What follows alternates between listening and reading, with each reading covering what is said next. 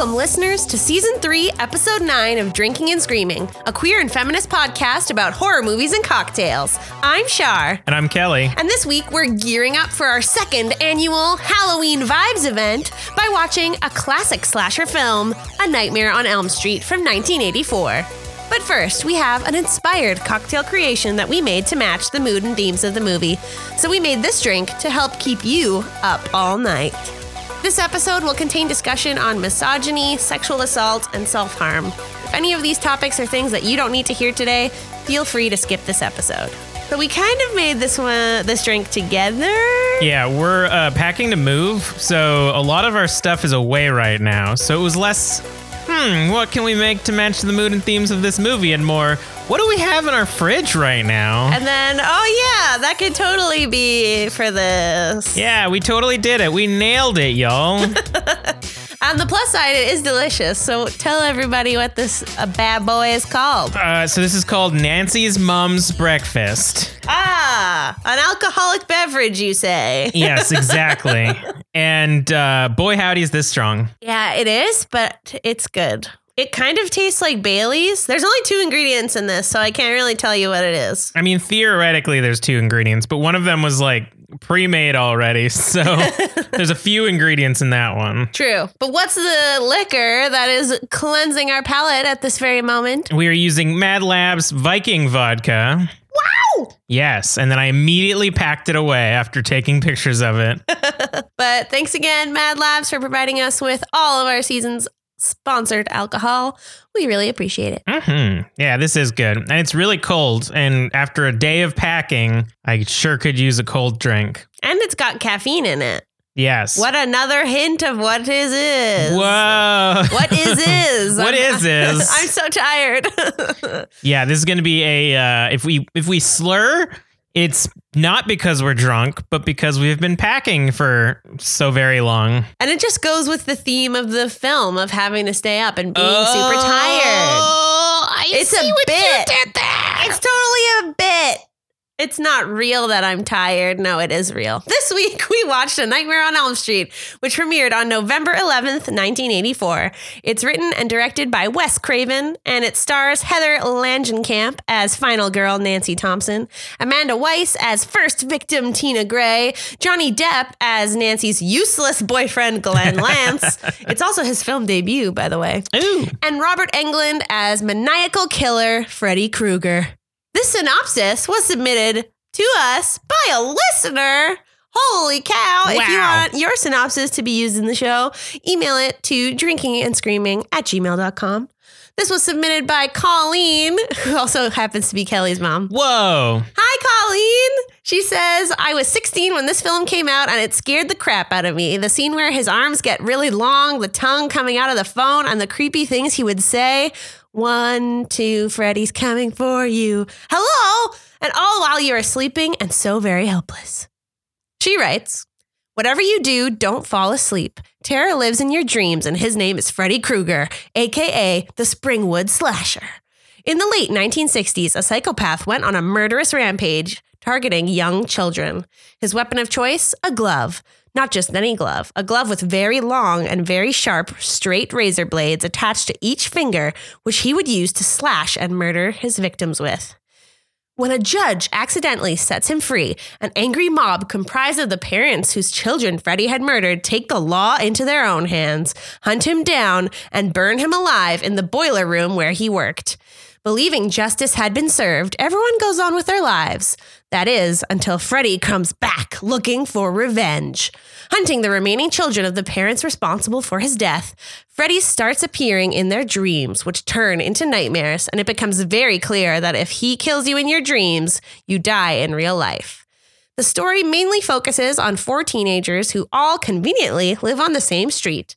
Elm Street. Nancy Thompson, the daughter of the police officer who originally arrested Krueger, starts having nightmares of a badly burned man dressed in a striped sweater and a bladed leather glove who is trying to kill her. After talking with her friends, they realize that they are all experiencing the same dream. And when they all start dying in their sleep, Nancy must figure out who this monster is, why he is targeting them, and how she can stop him before she becomes his next victim. Trying unsuccessfully at times to stay awake, Nancy not only fights for answers, but also fights for her life every time she closes her eyes and nods off. Knowing she must face this demon or die, Nancy booby traps her house and drifts off to sleep with the plan of capturing and bringing Freddy back into the real world, hoping that when she does, her father will be there to arrest him. She successfully brings him back, the booby traps help slow him down, burning him doesn't do the trick, and Dad's not there to put the cuffs on him. It's only when Nancy turns her back on Freddy, and as he makes one final lunge for her, she dissolves all fear she has for him that he just disappears. Or does he? Dun, dun, dun, dun, dun. That was excellent. I don't even have to do a little synopsis. Yeah, it's like my mom listens to the podcast or something and knows what we look for in a synopsis. Thanks, Colleen. Thanks, Mom. Hit me with that trailer audio. The kids of Elm Street don't know it yet, but something is coming to get them. No one knows where it came from or who it will visit next. Nancy, there's something wrong with you. You're imagining things. Nightmare on Elm Street. Do you believe in the boogeyman? No. I'm your boyfriend now, Nancy. From Wes Craven, director of The Hills Have Eyes and Last House on the Left, a new masterpiece in fantasy terror. Nightmare on Elm Street.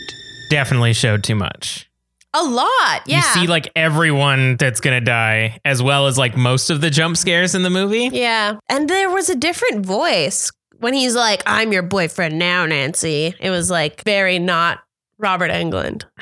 Maybe they couldn't, maybe that wasn't actually a line in the movie and they had to record it for the trailer? No, he says that in the film.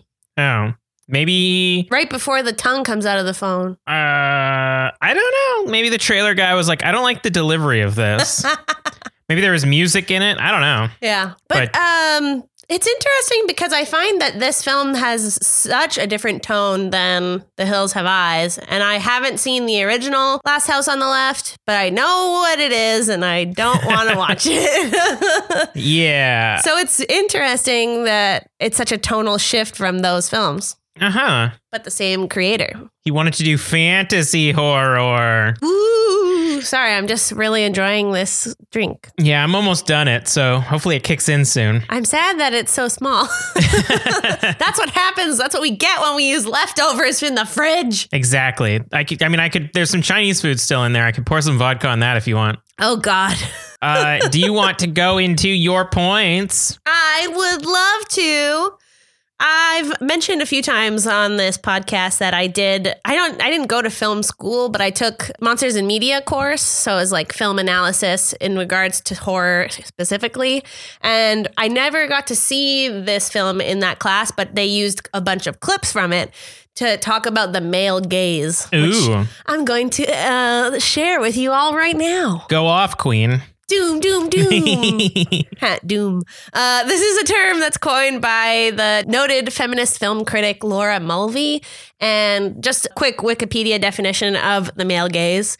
In feminist theory, the male gaze is the act of depicting women and the world in the visual arts and in literature from a masculine, heterosexual perspective that presents and represents women as sexual objects for the pleasure of the male viewer. In the visual and aesthetic presentations of narrative cinema, the male gaze has three perspectives. That of the man behind the camera, that of the male characters within the film's cinematic representations, and that of the spectator gazing at the image itself. So A Nightmare on Elm Street is filled with the male gaze. The biggest example that I can think of is when they actually showed it in the trailer too, of when Nancy's in the bath and her legs are like wide open with her knees on either side. And then Freddy's hand like emerges from the water, like basically at her crotch. Love that. Yeah, we also see that in Freddy vs. Jason, don't we? That comes back, doesn't it? It's been a long time since I saw that. Close shot. I think they use that shot a lot of Freddy's hand coming up between women's legs. Yeah. And it's just not really necessary. No. And he also like is always watching the women that he's about to murder them. He never watches the male victims. He kills them, but he doesn't torment them like he torments all his female victims. And of course, like us watching the film is through the lens of Wes Craven. He's the one that got all these women to like run around in white button downs with bare feet and be stupid. The like first shot of the movie is other than like showing Freddy making his tools, is basically like a silhouette of a naked woman in like a lacy gown. Made sure to have lots of backlight so that you can see her body. You can see her pubis mons. Oh my God. Yeah, there's a lot of that. The only time that a woman isn't like, or like Nancy's not too bad other than wearing or being in the tub and when it just shows a back shot of her changing. But like all of her actual clothes are normal clothes that a person would wear. Yeah, Nancy is a really, really great final girl. And she has a lot of agency in this film, which I love. And men fail her every fucking step of the way, but she is strong. And her mom, although she's an alcoholic, is also strong. And I appreciate that. Yeah. But yeah, like that's not even, I didn't have this written as one of my points, but it's, stop me if you have this, Kelly, but it's annoying how much she is failed by the people who matter to her. Oh, yeah. In her life that are men. Like her father can't even be bothered to pay fucking attention to her. Her boyfriend, she just asks him to stay awake. She's like visibly traumatized from having nightmares. And he's like, oh man, I gotta stay up till midnight. Can't do that. No, Glenn was probably the worst sidekick that Nancy could ever hope for. Like at least the parents are trying to hunt down this random killer that they think killed Tina in the beginning. But like Glenn can't do anything. Yep. He doesn't accomplish anything at all. And it's entirely up to Nancy to do everything. So yeah. He Glenn, gets a cool sucked into the bed death. Yeah, he gets the coolest death. But like nothing like like she said, oh, you can come over and beat him with a baseball bat or something. He doesn't do that. He falls asleep instead. Yep. When she goes to like check out if Freddy is killing Rod, she's like, hey, can you just like wake me up if I'm having a nightmare? And he immediately falls asleep. Yeah, just a useless character all the way down. Why do we have boyfriends? I don't know. Yeah, completely useless. Especially boyfriends named Glenn, apparently. Mm-hmm. Sorry to any listener named Glenn. Yeah, you fucked up. And on the flip side of things, I wanted to talk about something that I really loved. I mean, I really love Nancy too, but I think that this film is really great when it comes to the scares. It's from the 80s, so it has like that charm of like being a classic slasher film, so you could kind of laugh at it a bit. But when it comes to all the other slashers of this time, I feel like this is the most successful. There's like, for me specifically, thinking about Nancy, when Nancy is at school and she sees Tina in the body bag for the first time. Oh, yeah. And then the bag is like closed and you just like see like a half bloody face in there. It's so unsettling to me. And it's so creepy. Like it, even thinking of that image now, it gives me long lasting heebie-jeebies, which I don't think happens for me when I think of like Friday the 13th, anything. That's fair. I think everything in the movie that's not Freddy, I would agree with. Like, yeah, the body bag is an extremely good image to go for. A lot of the like disgusting like worms and like eels crawling around and stuff like that were very good. Really muddy too, like dirty. Yeah, but like the moment that Freddy's on screen, he's just like too dorky for me to be scary at all. What about when she rips off his face? He just kind of looks like the guy at the end of Temple of Doom. Yeah.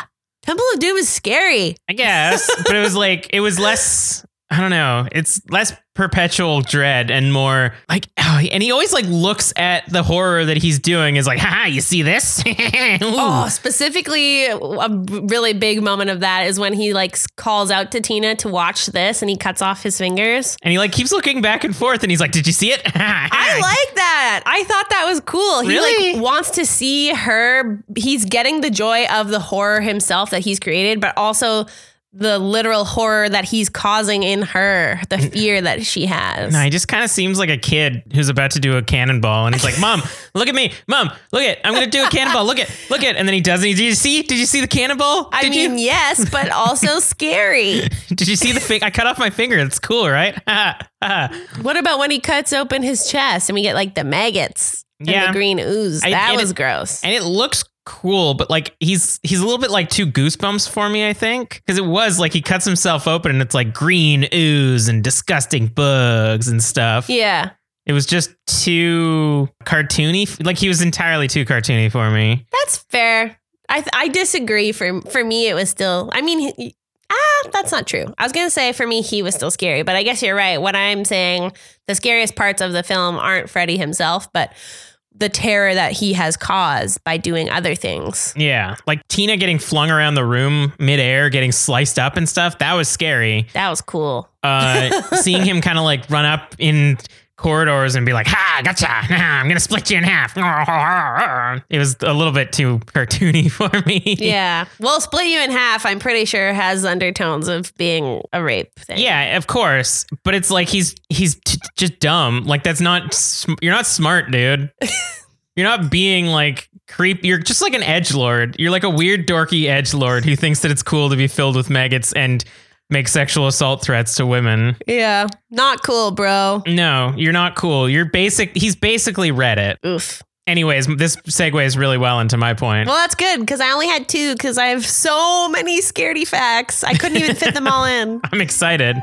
All right, so we want to introduce a new section where we celebrate the reviews that we get in our podcast. And give some shout outs to the listeners that write them. And very on brand, we've made it extremely dorky. So get ready. It's time for the Whispers from Beyond. That was good, I think. That was pretty good. So this one is from Star123, and it says, love, love, love. This show is so good. Shar and Kelly have such good vibes, and the horror trivia is love it. Yeah. Thanks, Star123. You're the best. If you want us to talk about you and how cool you are, sweet listener, you could write us a review on Apple Podcasts. My first one again is Freddy's extremely dorky, and specific parts that kind of threw me out is like the first time that Tina sees him out in the wild when he's doing like the extendo arms. Like Inspector Gadget? Yeah. And I was like, which is funny because your mom specifically said that part is something in her mind that still scares her. Yeah, my mom's a wuss. Like his fear is, hey, look at how big my arms can get. And I can scratch a wall that's far away from me because my arms is so long. I mean, I guess it's that like there's nowhere for her to escape because the whole road is blocked. I guess, but then make the road shrink. I don't know.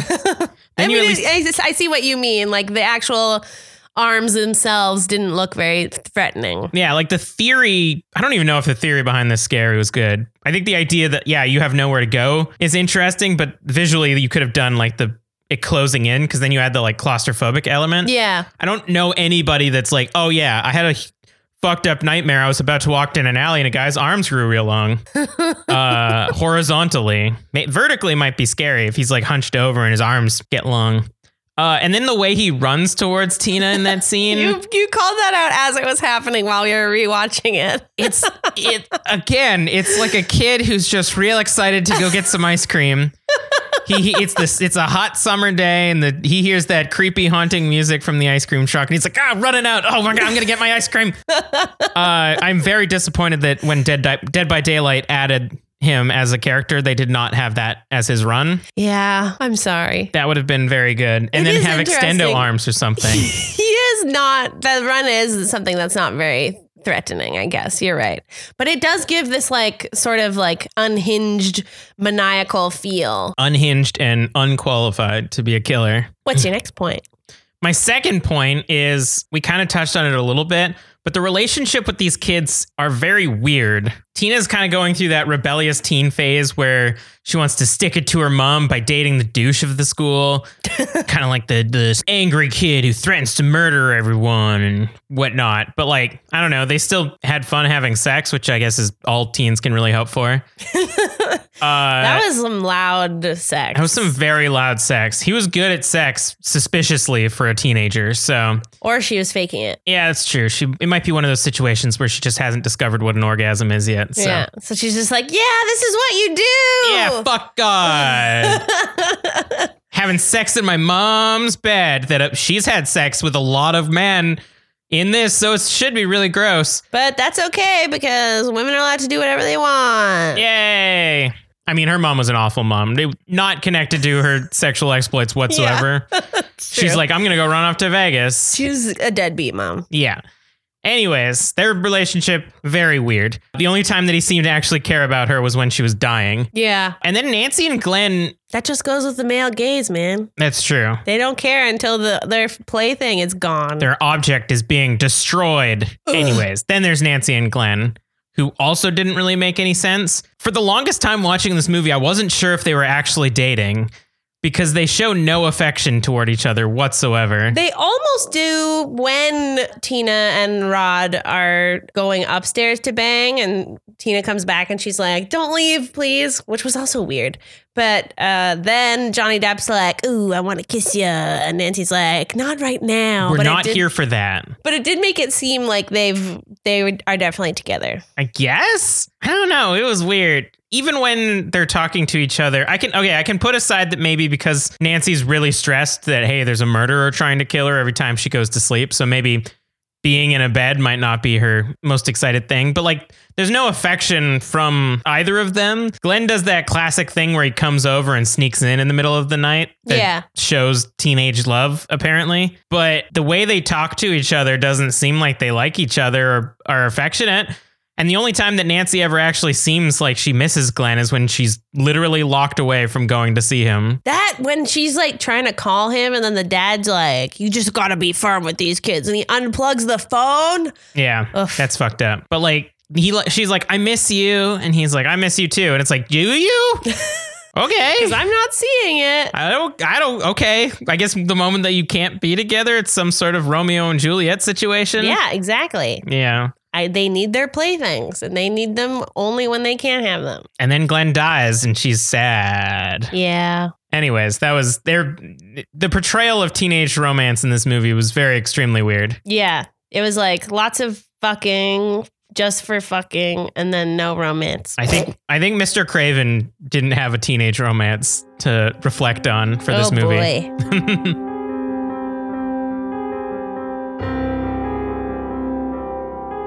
We're going to take a moment to talk about our socials and sponsors. It's time to talk about our new Patreon initiative. When we reach $150 a month of Patreon support, we'll be doing monthly horror watch-alongs with you. This is something that we've wanted to put into motion for a while, and we are very excited about it. So if you enjoy the show and you have a bit of funds to share, consider becoming a patron at patreon.com/drinkandscream. You'll get access to our exclusive bonus episodes called Pre-Fear, where we chat about the movies we haven't seen yet right before we watch them. You'll get voting privileges, cocktail recipe cards, swag packs, and so much more at patreon.com/drinkandscream. This season of Drinking and Screaming is sponsored by Evil Amy's Terror Shop, who provides us with some amazing goodies to talk about on our episodes. Our next shipment from them has arrived, but it's waiting at our new home, so we'll probably only get to open it on Tuesday. So depending when you've listening to this, we've either opened it or we haven't yet still. But I can't wait! They have so many cool horror and Halloween paraphernalia, so I'm very, very excited to see what we got. You can buy their products, that's what I said. They ship globally at evilamysterrorshop.com. We're also sponsored by Liz's Horrifying Candle Co. We're waiting on some brand new scents for fall, and our candles are so good that the 2020 summer scents are currently sold out. When the fall scents are ready, we'll let you know. These candles will be available for purchase at horrorcandles.com with the code DRINKSCREAM10 for 10% off your first order of 3 or more. These bad boys are handmade with soy wax, which makes them safe for your own little fur babies. Woo! Yeah, we want to keep our buddies safe, so we don't use petroleum candles because that's like smoking cigarettes right into his face. Speaking of Buddy, he did not try to drink this drink, but I think it's just because it's so late, he's a little pooped out. Yeah, there's a lot of furniture around too, so I think he's been like exploring around the boxes and whatnot. What is happening? Stress! But this drink totally would have been Buddy approved this episode. Last but not least, you can follow us on Instagram and Twitter at drink_scream, on Facebook at Drink and Scream. You can email us at drinkingandscreaming@gmail.com, and you can join our Discord at bit.ly/hoppedupdiscord. 1, 2, back to the episode. 3, 4, gonna watch some more. I'm leaving this in. So tired. Gonna sleep. Probably gonna die.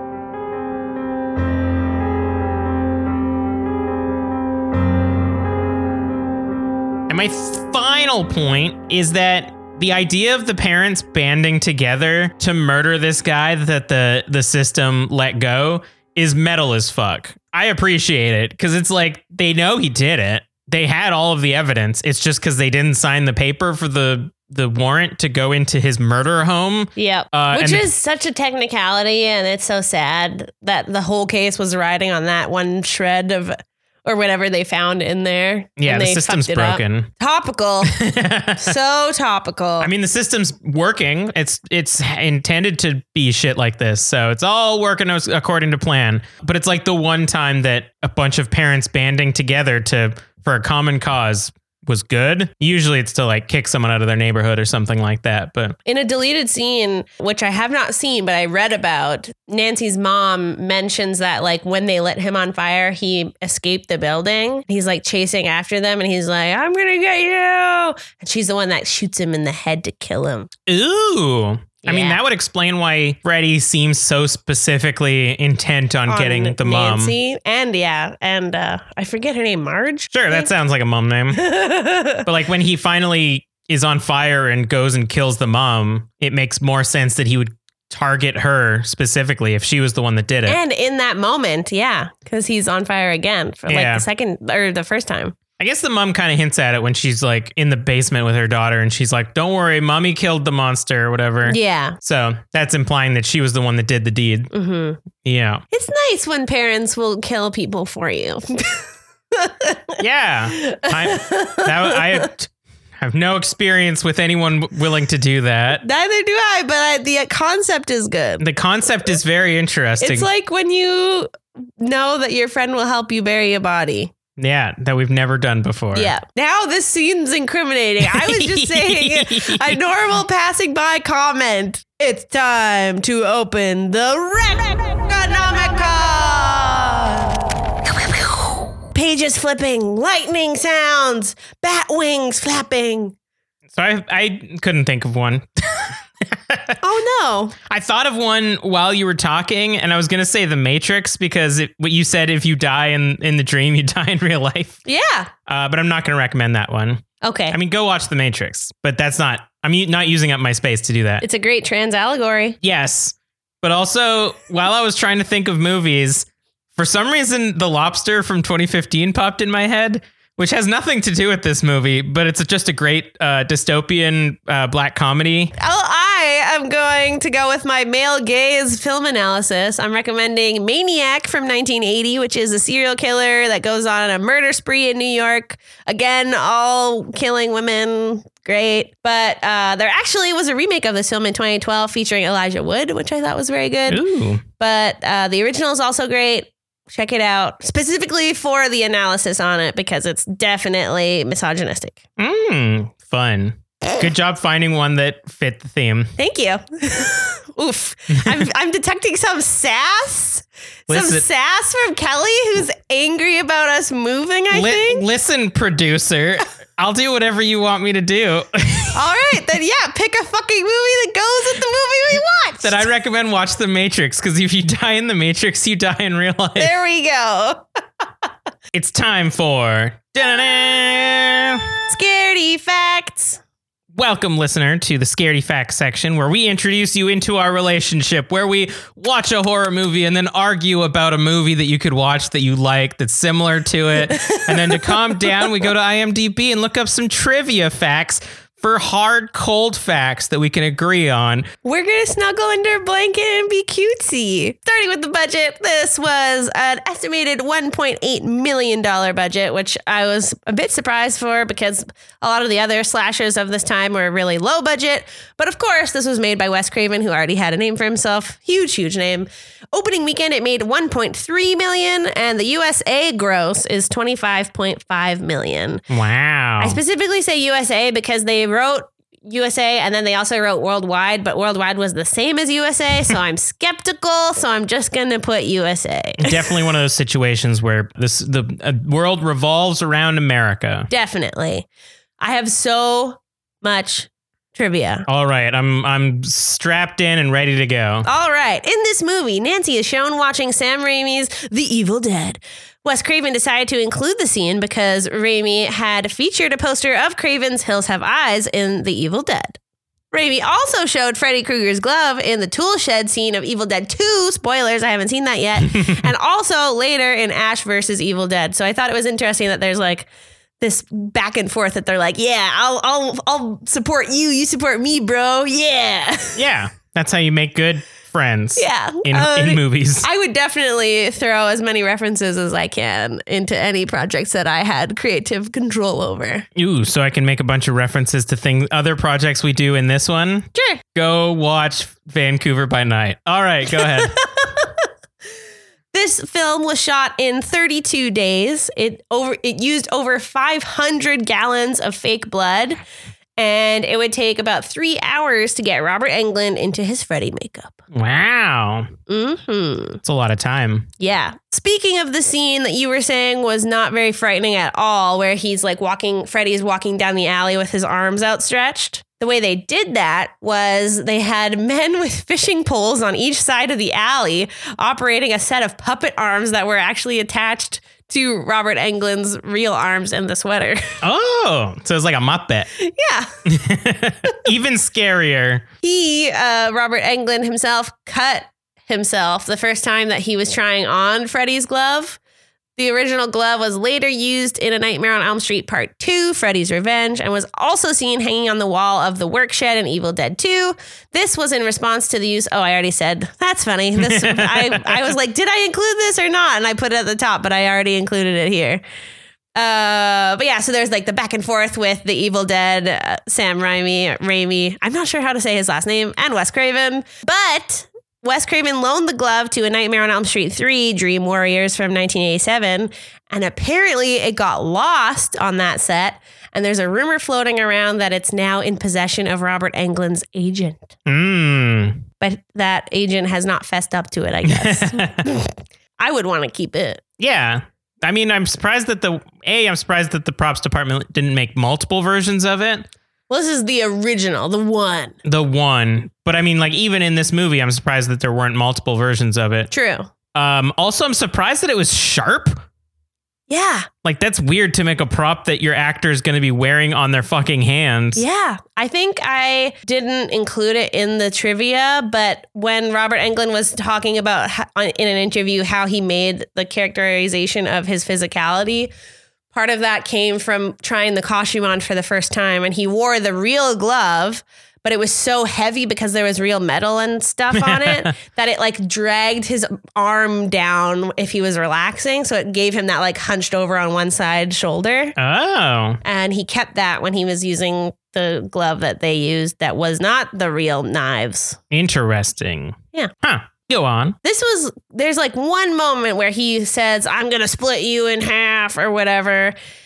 So in the original script, Freddy was an outright child molester, but the decision was made to change him into being just a child murderer to avoid accusations of exploiting a series of real child molestations in California around the time of production. Wow. So, but then in 2010, when they remade the film, with Jackie Earle Haley as Freddy, they took back that original plot line and had him be a child molester. Yeah, I haven't heard good things about that movie. I have not seen it, which is funny because when we were watching the film, I was like, this would be so good with a remake because the writing is good, but I would love to see it done with modern technology and stuff. Yeah. But apparently they did it in 2010 and it wasn't that great. Nah, well, I mean, yeah, I haven't heard good things. Also, I didn't realize Jackie Earle Haley was Rorschach in the Watchmen movie. Yeah, you love him. I love that one. You do. Maybe I'll like it. Maybe I'll like the remake out of obligation. All of the boiler room footage in the film was shot in the basement of the Lincoln Heights jail in Los Angeles, which... ironically, was condemned shortly after production wrapped because of such a high level of asbestos. Oh. Yeah. I mean, that was back when people didn't know what asbestos did. I mean, it was condemned, so they knew. Yeah, people's bodies change. Yet you get used to asbestos. It's fine. The first time that we see Freddy in the movie in that basement, it actually isn't played. He isn't played by Robert Englund. I was going to say Freddy Krueger, but by special effects man Charles Bellardinelli, because he was the only one who knew exactly how to cut the glove and insert the blades to create the real glove. Ooh. So does that mean that anytime that something's being cut by the gloves, it's him? No, in the starting shots, they're actually cutting leather gloves with an X-Acto knife. I got you that part. Yeah. Okay, yeah. Yeah. When he's forging his weapon. Yes. Do you remember which movie it was that I referenced that had, not in this episode, it was a while ago, that I mentioned that they used this same spinning room as A Nightmare on Elm Street? Yeah, it was The Stuff. It was The Stuff. I remember that every time I see this scene. Well, yeah. The scene of Tina, Amanda Weiss, thrashing across the ceiling was shot using a rotating room set, also in The Stuff, which was slowly spun to allow her to roll into position. The camera was bolted to the wall and the cameraman strapped into a chair beside it, which turned in tandem with the room. For the two shots where Rod and Tina reach for one another as Tina is on the ceiling, really she's lying on the floor and Garcia is upside down with his hair pasted down to his head. And the effect was so good that just before shooting began, Amanda Weiss got such a bad case of vertigo. She had to wait a bit before being able to actually film it. I don't know if they used the exact same room, but they used a very similar setup for Inception. When the hallway is spinning and then like the room is spinning as well. Oh, okay. Yeah. It's been a while since I've seen Inception. I'd watch it again. Yeah. Or maybe we never stopped watching it. Whoa. Whoa. Does the spinning top stop or not? Whoa. The fictional address of the house in the film is 1428 Elm Street. The actual house where filming took place is located in Los Angeles, California on 1428 North Genesee Avenue. The numbers of that house, 1428 on the side, were stolen and never returned, according to the house's present owner, Angie Hill, who was in a documentary, Never Sleep Again, The Elm Street Legacy. She was like really mad about it. And I feel that sucks. But also, your house is cool. Why people gotta be assholes and steal stuff that's cool? I would like selfie with it. Yeah. And that's all you need. Don't steal people's stuff. Personal property. Just because it's cool. Yeah. Ask for consent with all things. Steal stuff when they're hoarding it and you need it. Wes Craven wrote the script for A Nightmare on Elm Street and presented it in 1981 to try to sell it to a major studio, but nobody wanted it. He said that it just flew around. It was for 3 years until New Line Cinema ended up picking it up. And actually, New Line Cinema was saved from bankruptcy by the success of A Nightmare on Elm Street. And it's jokingly nicknamed the house that Freddy built. Nice. Okay, I only have 2 more. Okay. One of them, I'm sure everyone's going to be very excited for. But before that, the scene where Freddy is set on fire, chases Nancy to the top of the stairs, falls back down and starts back up again, was all shot in one take with several cameras and was the most elaborate fire scene ever filmed up to that time. The stuntman Anthony Cesari, Anthony, sorry for butchering your name, won Best Stunt of the Year for that scene. Wow. I was looking at that scene and I was like, wow, they must have done this in like a few takes, but he did that all in one shot? All in one shot with multiple cameras, but it was all just the single time. Yeah, still, that was a lot. Yeah. He moves for so long. Yeah. He was on fire for like a minute. Yeah, that's impressive. Yeah.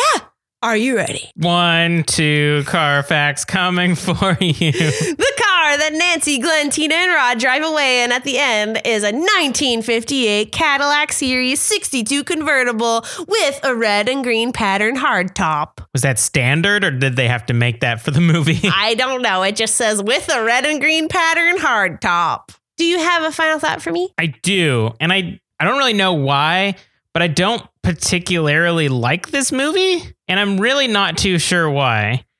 It's like the concepts are cool and a lot of the shots are interesting. Also, we didn't mention that our favorite ghost hunter is in this movie as the teacher. Yes. We mentioned that later. But yeah, Elise from Insidious. Yes. You got the movie right. Good job. I did it. You're the best. But yeah, like, I don't know. It's kind of boring to me and not well acted, really. And I don't find Freddy interesting at all. And I can't explain. It just seems, I think it's a personal preference and I just can't explain it. Wow. Yeah. And I know it's a classic and I probably should like it. I just kind of like look at this movie and it's just kind of okay. I mean, that doesn't, just because something is a classic or is widely renowned does not mean that you were forced to like it. Yeah, we also watched The Hills Have Eyes, and I didn't like that either. I didn't like The Hills Have Eyes either. Maybe I don't like Wes Craven. I'm definitely not gonna, I don't know. I'm wrestling with the idea of watching Last House on the Left because... I mean, you don't have to. I know. There's no obligation for you to do that. But I also want to be able to know what I'm critiquing rather than just blindly critiquing. That's true. Oh, he did Red Eye and Scream. Okay, I love Red Eye. Yeah, I love Red Eye too. Man, that's a show we should do on this show. That's a movie we should do on this show. Maybe he just had to ramp up for me. My final thought is basically a 180 of Kelly's, and that's okay. But this, for me, it's definitely my favorite first of a classic slasher series. And what I mean by that is like, for me, it's better than Friday the 13th's first movie. It's better than the first Chucky. Better than the first Chucky? Yeah. Oh, weird. Maybe not better than the first Halloween. But even then, like, it's scarier for me than the first Halloween. That's fair. And I think that I feel like this because it was scary. Like, I really liked the dread that they gave us, the horror that the characters were feeling. I was feeling. It's fun, I mean that in a way of like, it's fun to watch like for Halloween, not Freddy Krueger is fun because I know that his character does take a odd turn as the series progresses, but the effects are really cool. And I thought that the story was good. I liked the characters. I really liked Nancy. I think that she's very strong-willed and confident. She fights her own battles. Well, she has to because nobody helps her. Besides that one scene where she's like, how could you not think I take her death seriously? But everything else was good. But as for my favorite actual classic series, I think the jury's still out. I don't know.